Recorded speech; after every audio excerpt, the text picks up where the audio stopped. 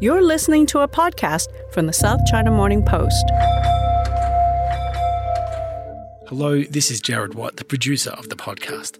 This week, Finbar and the team are talking about Taiwan. Now, recent US diplomatic visits to Taipei have angered Beijing, which considers the self-ruled island part of the Chinese mainland's sovereign territory, and that any American overtures are meddling in domestic affairs. Now, as Finbar says, on with the show. Hello and welcome to the China Geopolitics podcast with me, Finbar Birmingham, the Europe correspondent at the South China Morning Post. It's been a week of escalation in the Taiwan Strait, with Joe Biden dispatching an unofficial delegation to Taipei to meet with the government in a sign of his support for expanding the relationship. At the same time, China has warned once again that this is a red line. Military build-ups and incursions in airspace are becoming the order of the day. It's a worrying situation. Who will blink first? John Carter and Joe Shin will be here to discuss the historical significance of Xi Jinping's aims to reunify China, as well as the economic angle at play.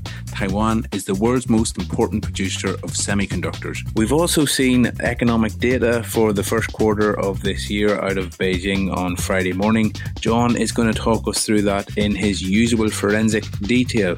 Then in the second part of the show, we're going to be talking Belt and Road gone wrong with Matej Szymalczyk, the executive director of the Central European Institute of Asian Studies based in Bratislava, Slovakia. This week, again, we saw top officials from the tiny Western Balkan nation of Montenegro, not yet an EU member, but a prospective one, go cap in hand to the European Union to ask for a bailout on a near $1 billion loan it received from Chinese lenders back in 2014. This is to build the first stage of a highway, but the EU has said no way. With an estimated cost of $23.8 million per kilometre, the highway is thought to be among the most expensive stretches of road in the world. It's not even finished yet. The first repayment is due in July, and we're going to discuss a worrying debt pile-up potentially on the EU's Balkan border and how Brussels views China's efforts to grow its influence in this part of Europe. Let's get on with the show. Joined as usual by political economy editors John Carter and Joe Shin to discuss the week's events. And there really is only one place to start this week, and that's in Taiwan. Just a quick run through some of the headlines we've had in what has been a really busy week with regard to this situation. US President Joe Biden dispatched an unofficial delegation to Taiwan on Tuesday in what has been seen as an aggressive show of force towards Taipei. They will meet with senior Taiwanese officials at Biden's request. These are long-term friends of Biden and senior statesmen who are also close with Taiwan. We also had a story this week from the Financial Times, this one, that Japan's President Suga is in the White House this week to meet with Joe Biden, where he will be pressured to make a joint statement on Taiwan in response to rising Chinese aggression in the Indo-Pacific. Combined with that, the military aspect of what we've seen this week, the Chinese People's Liberation Army flew 25 warplanes into Taiwan's air defense identification zone on Monday. This is the largest incursion yet. We also have seen on Thursday, Chinese military beginning live fire drills in waters off Taiwan's southwest coast. John, this is a bit of a dangerous and perilous situation. We've obviously seen tensions flare from time to time in the region over the past few years. Where do you rank this in terms of its scale? Well, it's a bit difficult to say yet. You recall that in previous presidents, the Chinese government has tested them. You remember that the observation plane that was shot down in the early days of George W. Bush's administration, and the pilots and the other airmen from that plane were held on Hainan Island for a couple of weeks before they were released. That was in the very early days of that administration, and maybe this is the same testing that's going on. A Taipei newspaper reported that the Chinese have incurred in Taiwanese airspace in 86 of the 104 days so far this year, up till Wednesday, when as you said, they had the largest incursion yet. And so this is China testing the limits, and whether they go farther or not remains to be seen. But the Biden administration is pushing back. You recall last Sunday, Blinken made very clear that there would be consequences if China were to attack Taiwan. He didn't say what the consequences would be, but at the time I thought it was a fairly unusual statement by Blinken to come right out and say, now hang on, China, wait a minute and think about what you're doing.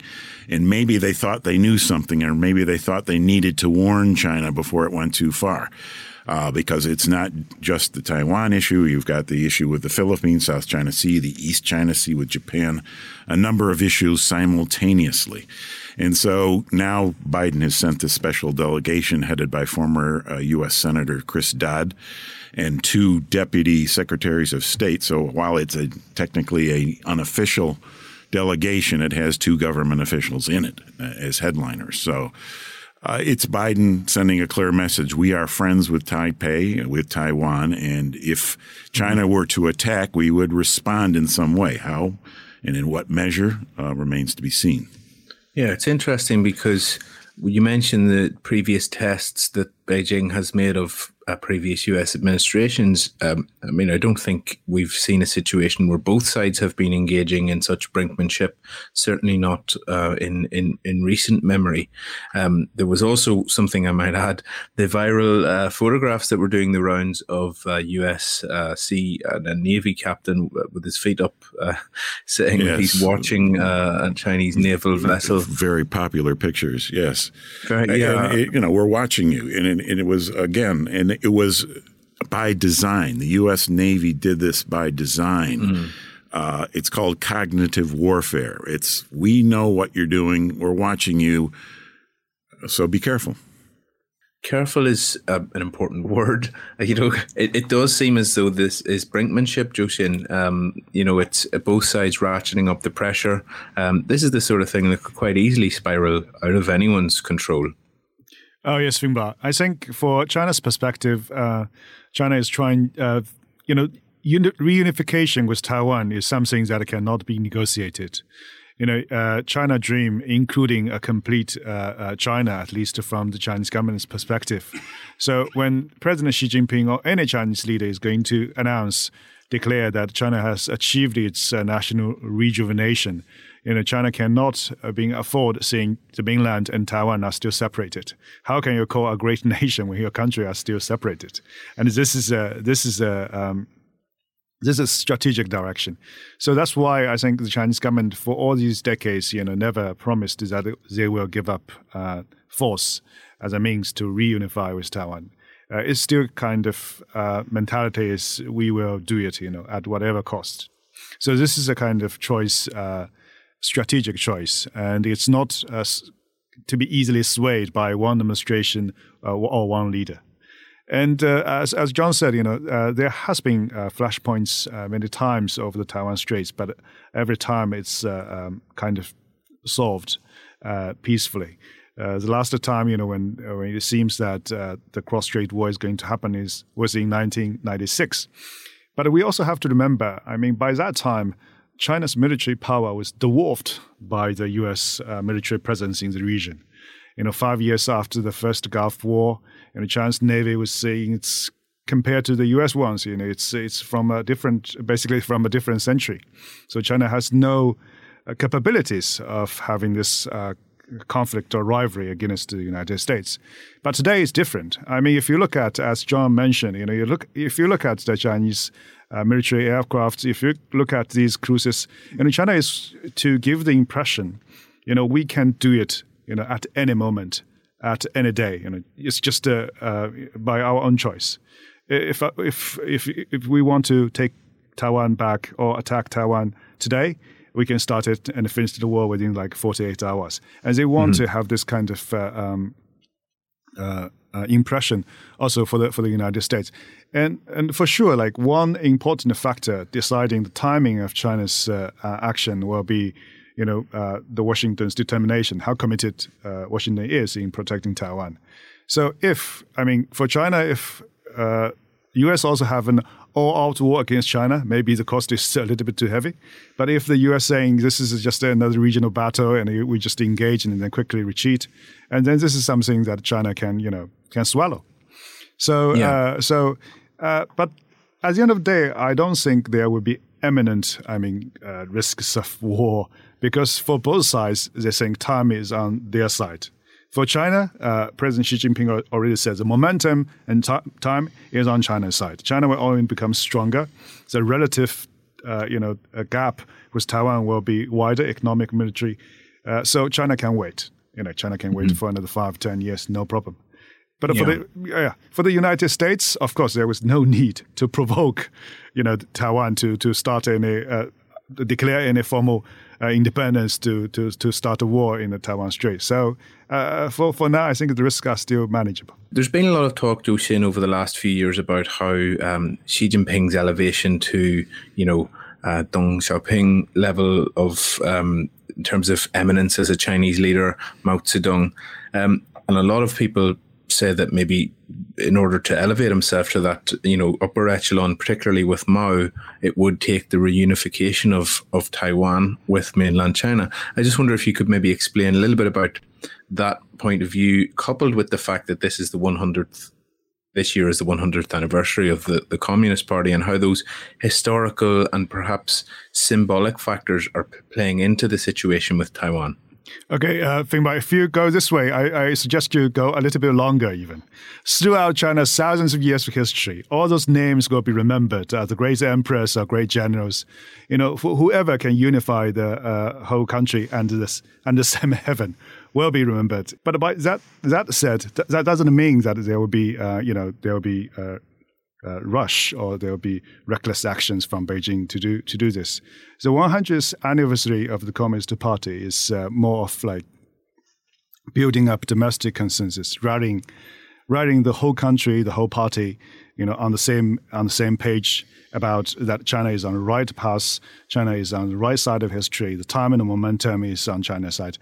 Also remember, Finbar, for this 100th anniversary of the Communist Party, there was no military parade in front of the Tiananmen Square. So China wants to project this image that 100 years after, the Communist Party is still peace-loving party, political force, and it is not trying to threatening the word peace, word development.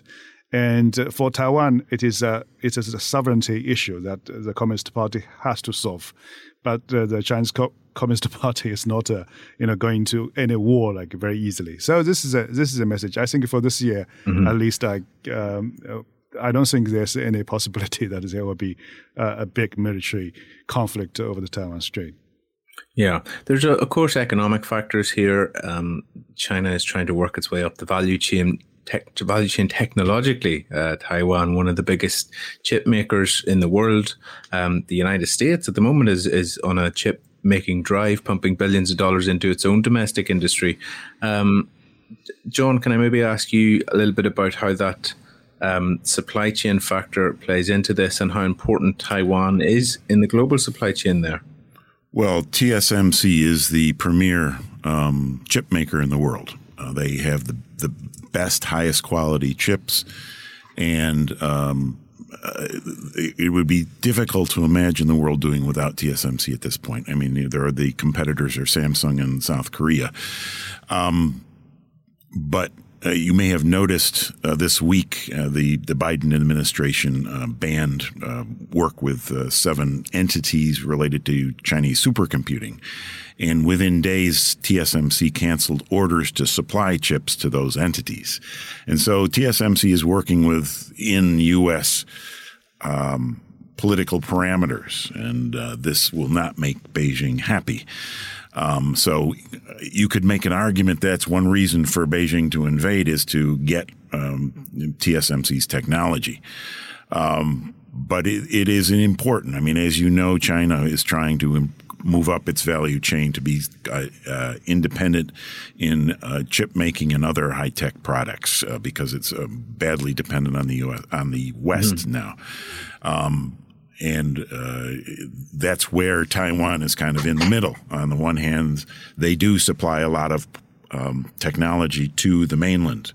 There are lots of connections business-wise between Taiwan and China. On the other hand, it leans towards the United States because the United States is the unofficial protector of Taiwan.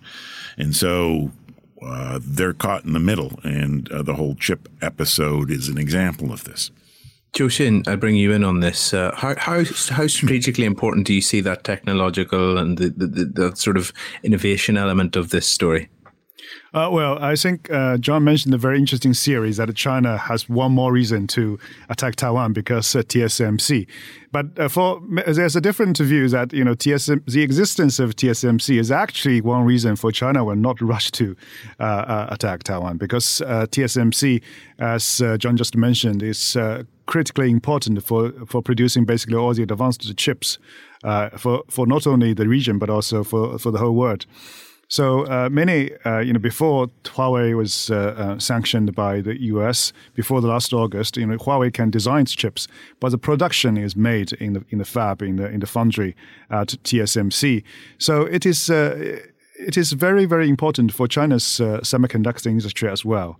And China. Mainland China and Taiwan have all those kind of close economic relations. And if you look at SMIC, China's best chip manufacturer, although it is being blacklisted by the United States, but its key executives, its key researchers are from Taiwan, and they are the former executives of TSMC. You can see from this example that China actually can learn a lot and gain a lot from prosperous or booming semiconductor manufacturing business in Taiwan.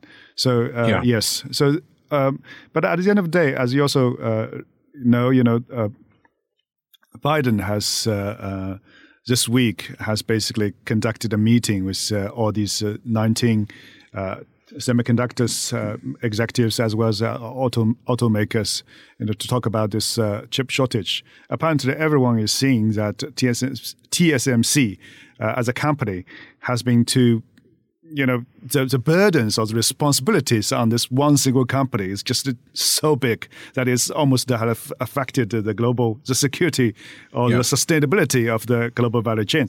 So every country, including China, the United States, even the European Union, they try to say, okay, this is not a very stable way. So we have to build up fabs as well on the American soil, within Europe, or within Chinese territory, so that reliance on TSMC can be reduced a little bit. But these kind of projects, these kind of plants are so expensive to build. I mean, so and they also take a long period, at least several years, for this plant can actually be, produce any chips. So for the time being, or at least in the next 1 or 2 years, the importance of TSMC on the landscape of global semiconductor industry will only become more important, not less important. So anything happened around the TSMC would have had a ripple effect on the whole global industry. For instance, if there's a blackout, and then it's on headlines of all the industrial websites, because a blackout at the TSMC is huge, or there's a drought, or there's a flood. So everything happened at TSMC will have kind of repercussions or implications for the whole world. So this is the anecdotes. These anecdotes are going to show how important TSMC is at the moment. Yeah, this is why they call it the most important company in the world. We're going to be hearing a lot more about this in the future. Just to close out this part of the show, John, I wanted to ask you about the economic data, which has just come out this Friday morning. We've seen a record year-on-year quarterly growth in the Chinese economy, 18.3% compared to the first 3 months of 2020. That doesn't really tell the full story, though, does it, John? No, it doesn't. The 18.3% growth figure is compared to the first quarter of 2020, when growth contracted by 6.8%. So it's skewed by that low base. Many analysts are focusing on the quarter-over-quarter growth rate to see what's really going on in the economy. And that slowed from a revised 3.2% growth rate in the fourth quarter to only 0.6% in the first quarter. Number of reasons for this. We had the spike in coronavirus infections in northern China. We had unseasonably cold weather. We, of course, have the Lunar New Year, which even seasonal adjustment factors never fully account for.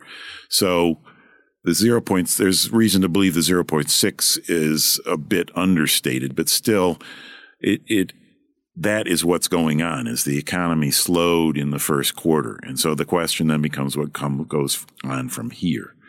So some economists think that the growth will rebound in the second quarter based on what they see happening in March alone. But others are saying, okay, now growth is leveling off. It's rebounded to its pre-coronavirus level, but the growth rate is starting to level off and will slowly taper off as the year progresses. And some even believe that Chinese growth will fall below the U.S. growth rate starting in the third quarter. So we're looking at a gradual decline for a couple of reasons for this. First, China is clamping down on lending to the property sector, one to control housing prices, and another just to cool things off a bit, because they're very concerned and have been for some time about high debt. The other reason is the government wants to taper off its economic stimulus that it put in place a year ago in response to the virus. So the PBOC, the central bank, is likely to not add as much liquidity to the economy going forward as it has before. And we already know, based on the figures that were announced in March from the National People's Congress, that fiscal spending, in other words, government spending on various projects, will be lower this year than it was last year. Not massively lower, but still lower, with the idea, let's gradually reduce this extra help we've been giving the economy up to now. So we'll see. To remind, the government's growth target for the year is over 6%, quote unquote. Now, just about everybody and his brother is forecasting that growth will be above 8%. And even some economists today, based on the first quarter data, are revising up their growth forecasts to higher above 8%. So most forecasts now are between 8 and 9%. For instance, the IMF is at 8.4% for this year. But again, that's based in part on a very strong early part of the year with a slight gradual tapering off through the year, with the growth rate perhaps falling to the 5 or 6% annualized rate by the end of the year. Yeah. John, can I just ask you the difference between what the United States is doing in terms of the unbelievable levels of stimulus they're pumping into the economy and what China's done? Just maybe for the listeners who haven't heard you discuss this before, why hasn't China gone as, all guns blazing as the US has? Is it a product of the sort of their respective viral situations? Is it a product of China being more confident in the underlying economic situation? Yes, to both of those. I mean, they were first off the square to get coronavirus under control. They were first to have the pandemic hit them. And so the recovery started earlier, and because they really clamped down early on the lockdowns in many places in China, their economy rebounded faster than expected, and so they didn't need as much stimulus. And as you've reported, the trade figures have been astoundingly good, in part because Europe and America are importing a lot of stuff from China related to the coronavirus, personal protection equipment related to fighting the virus, as well as work-from-home equipment like computers or home stereos or what have you. That is likely to taper off. Another reason to expect slower Chinese growth going forward, because the U.S. is getting back on its feet now, and hopefully Europe will too, and so their production will rise and won't need as many Chinese imports. But to go back to your question, the U.S. is lagging China in economic recovery. The U.S. has not done nearly as good a job in controlling the virus as China has, and so it needs more economic stimulus. Plus, there's obviously a political dimension to U.S. stimulus plans. The thinking in the Democratic Party of Biden and his aides is that one of the mistakes that President Obama made after the global financial crisis was not going bigger in terms of economic stimulus. And the Democrats got crushed in the first by-election after Obama became president. And part of that, they believe, was because there wasn't enough economic stimulus to make people feel good about the economy. And so voters blamed the Democrats and voted them out of office. And so this time they're going big. They're going real big. I mean, you've had in December, you had the $900 billion stimulus, and then you had the more than $2 trillion stimulus so far this year. And then now you have Biden's new infrastructure program with a couple $1 trillion more in stimulus. So all of this is going to goose the U.S. economy. And as I say, many expect U.S. growth to exceed that of China starting later this year for a period of time. I think over the longer period, Chinese growth will still exceed U.S., but less so than it has in the past. Interesting stuff. We'll wait and see how this plays out. Europe definitely doesn't seem to be anywhere near the scale of the United States in terms of stimulus, and definitely nowhere near China in terms of recovery either. So it seems to be falling between the cracks of the two. Indeed. They are talking about doing more, and you saw the European Central Bank increased its monetary stimulus, but the fiscal stimulus from Europe has been tied up in bureaucracy and really hasn't gotten off the ground. And as you say, their vaccine rollout program has just been just inundated with problems. And so the virus is still a big, big issue there. Lockdowns still exist. And it's going to be a while, maybe next year, before they really get off the ground. It's a terrifying thought, but fascinating as ever. John Carter, Joe Shin, thanks a million for joining us today. As critical news stories emerging from China continue to shape lives and business around the world, the weekly SCMP Global Impact newsletter brings you expert analyses and insights on the economics of COVID-19, society, technology, and the environment. Sign up to receive your weekly email at scmp.com/newsletters. Joined on the line from Slovakia by Matej Šimálčik, who is the Executive Director of the Central European Institute of Asian Studies. Matej, thanks so much for joining us on the show. We're here to talk specifically about a highway in Montenegro. It's quite niche, but the big picture is very important indeed.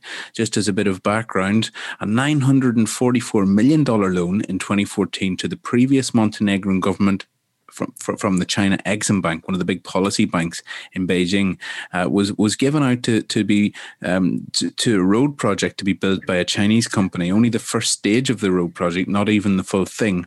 This highway will eventually link the Adriatic with the Serbian border. Now, this caused headlines this week because, not for the first time, a senior cabinet member from Podgorica in Montenegro asked for the EU's help in repaying the debt to China. The EU has said no. It said it does not repay loans of partners which they took from third parties. Matej, it's a bit of a mess here on the EU's borders.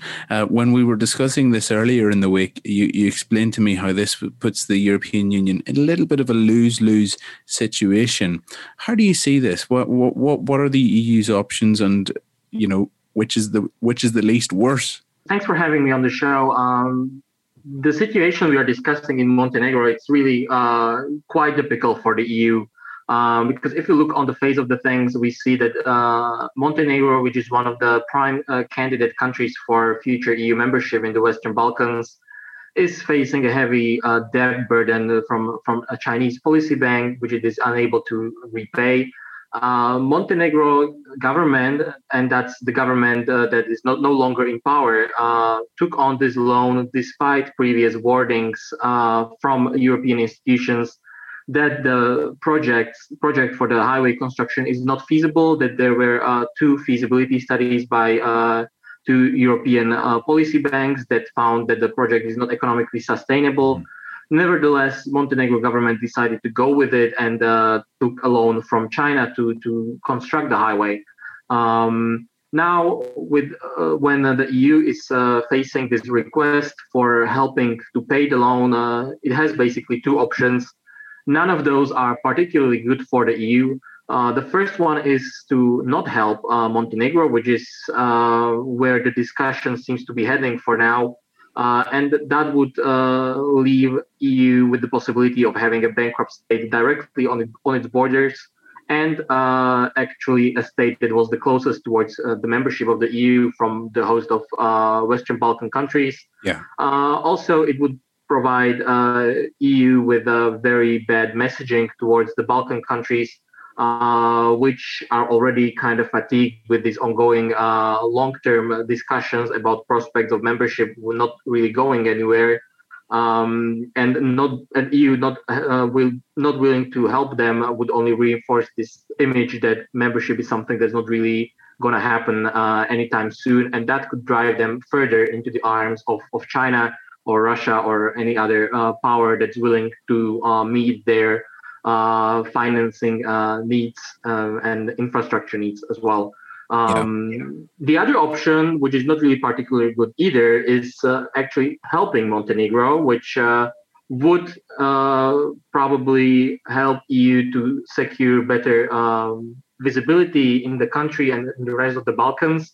Nevertheless, it would also send the very troubling message to the other countries that EU is willing to step in cases whenever they take on risky loans from China, and it might reinforce this kind of behavior towards the future when they see that there are no possible, not really any big ramifications for them, as others would help out if things turn sour. Yeah. So those are not great. And not a great deck of cards that the European Union has to work with. I want to ask about the broader situation with China here. There are accusations of debt trap diplomacy in China's defense. The embassy in Montenegro this week pointed out that the loan has an interest rate of 2%.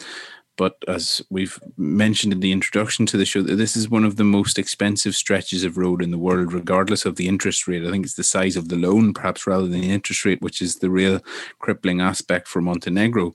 Is this an example of perhaps a previous government being more friendly towards China and the new government not being along those lines?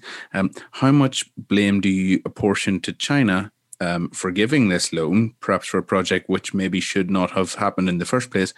How much blame should you apportion to the previous government in Montenegro? And, China obviously gets a lot of flack for these sorts of things, but I mean, it takes two to tango. It indeed takes two to tango, and the Montenegro government is really bearing a bulk of the blame, because it's not like they were not warned previously that the project is not feasible, and they decided to go with it anyway. At the same time, China bears some of that responsibility as well, because if it wants to posit itself as a responsible stakeholder in international affairs and international development, it should not be going around supporting these kind of projects. It shows also another interesting dynamic that China is really trying to play the role of the Plan B for countries in the Western Balkans when they are unable to secure financing from Western financing institutions, and it's willing to take on this kind of risky projects. It might be interesting to look forward in the future whether China has learned from this episode as well as others around the world, because certainly when these projects come into these problems, it does not create very good optics for China as well. And it can also have ramifications for China in the Western Balkans, because if you look at these warnings that were issued towards recipient countries in the Balkans, the risks were, I think, for most stakeholders quite abstract, because there wasn't really a clear case where they would manifest in the region before. Now we have first such case in the Montenegro, and things are not looking very well for Montenegro. So it may be this kind of turning point for some countries in the Western Balkans to think more about the potential risks of accepting loans from China. And maybe they will change their negotiating strategies via these loans, or try to work with other financing institutions as well, just for the sake of diversifying their options. Sure. China has been quite successful in building a relationship with Serbia, neighbouring Montenegro. Obviously, during the pandemic, we've really seen this come to the fore with the provision of PPE, masks, so on, testing kits, all the rest. And now in this latest stage of the pandemic, we've seen Serbia be, very, very supportive of the use of Chinese vaccines. They have been, as I understand it, opening their borders to people from neighbouring countries, including Montenegro, to come into Serbia and giving out vaccines for free, including Sinopharm, the Chinese vaccine. How important is that Serbian-Chinese relationship in understanding the dynamic of China in the Balkans in general, Matej? The Serbian case and Serbia's relationship with China is really a special case when you look on the entire Balkan region. With Serbia, you have a country that has a quite negative view of, for example, its relationship towards the U.S. Due to the past NATO intervention. Which obviously is still remembered in the country and acts as a catalyst of positive engagement with Russia as well as with China. In any case, these days we see Serbia engaging in a sort of hedging strategy where it is trying to balance its interests against all four major players in the region, that being the EU, US, China, and Russia. And playing them in sort of way against each other to get the best possible deal out of that. Yeah. So while we've seen, for example, engagement with China on the mask diplomacy and vaccine diplomacy, nevertheless, we've seen recently that Serbia was willing to sign a 5G security memorandum with the U.S. administration, and that was Trump administration at the time. So it's really this kind of a balancing exercise for them. Still, Serbia has been one of the countries that have received the bulk of the attention from China from out of this entire 17+1 format, which puts together China with the countries from Central and Eastern Europe. The investment and the credit flows to Serbia were one of the highest from this entire region. And since China has been investing in these high visibility projects like railways and other types of infrastructure, that obviously creates a very positive image for China, despite the fact that when you look on the actual numbers, you will see that, for example, EU pumps it into the country much more money compared to China, and it faces a really big visibility problem in the country. Yeah, this is a big issue that the EU is very careful to point out to me every time I ask them, is that they're the biggest funder to Montenegro, but also to most of the other Balkan nations, both in terms of investment, in trade and in support financially across the board. And I wanted to ask you, Matej, we on the podcast before, we've discussed the 17+1 and perhaps how it's not monolithic, how each of these countries have their own problems and their own issues and their own relationships and outlooks on China. I guess history has told us as well that, of course, across the Balkan nations, there are very different policy opportunities, policy priorities. And generally, I wanted to ask you, do you see a sort of patchwork of attitudes towards China among the Balkan nations as well? Or is there a sort of uniform trend that you can point out there? I'll start maybe with explaining what the 17+1 format is a little bit. It's this kind of loose grouping of countries from Central and Eastern Europe that was started in 2012 when you had 16+1 actually only. And it started with this kind of regular annual summits of prime ministers.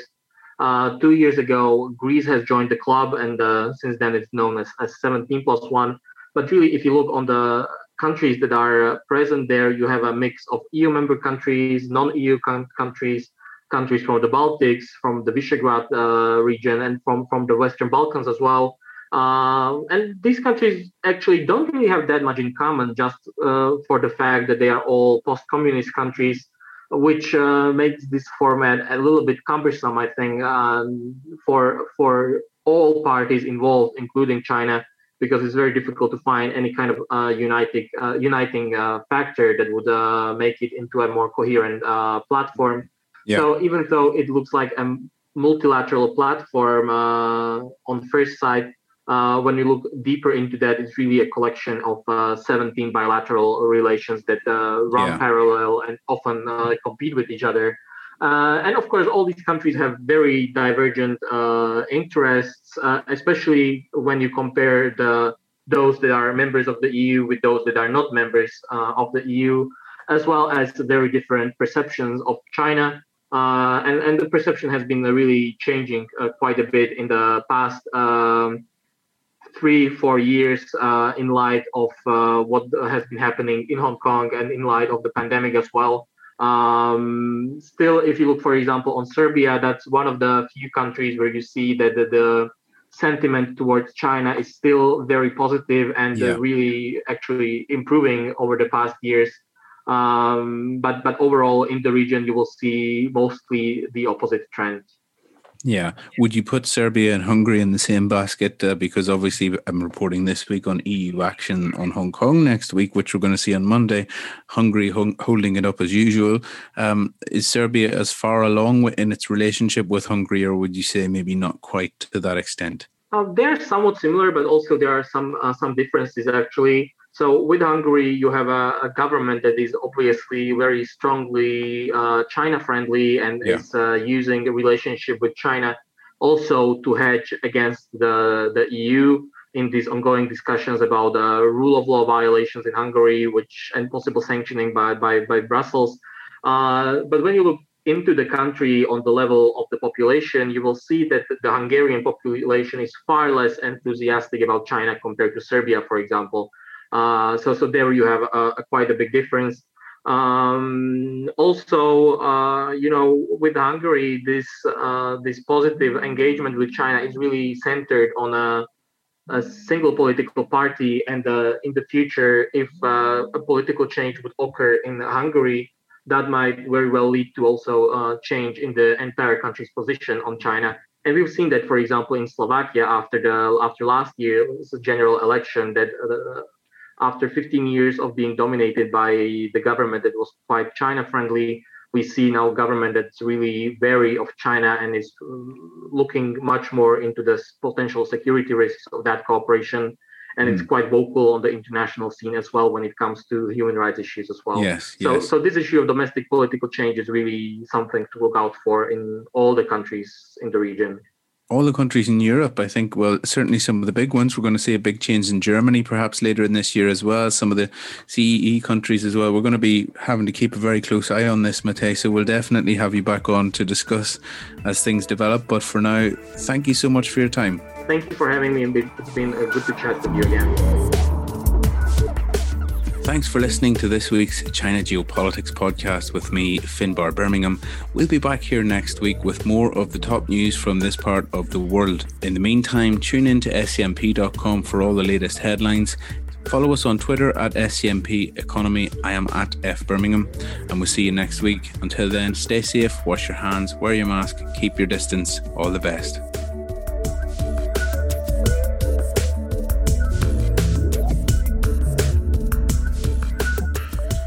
For more podcasts from the South China Morning Post, head to scmp.com, where you can hear more about technology, trade, culture, and society.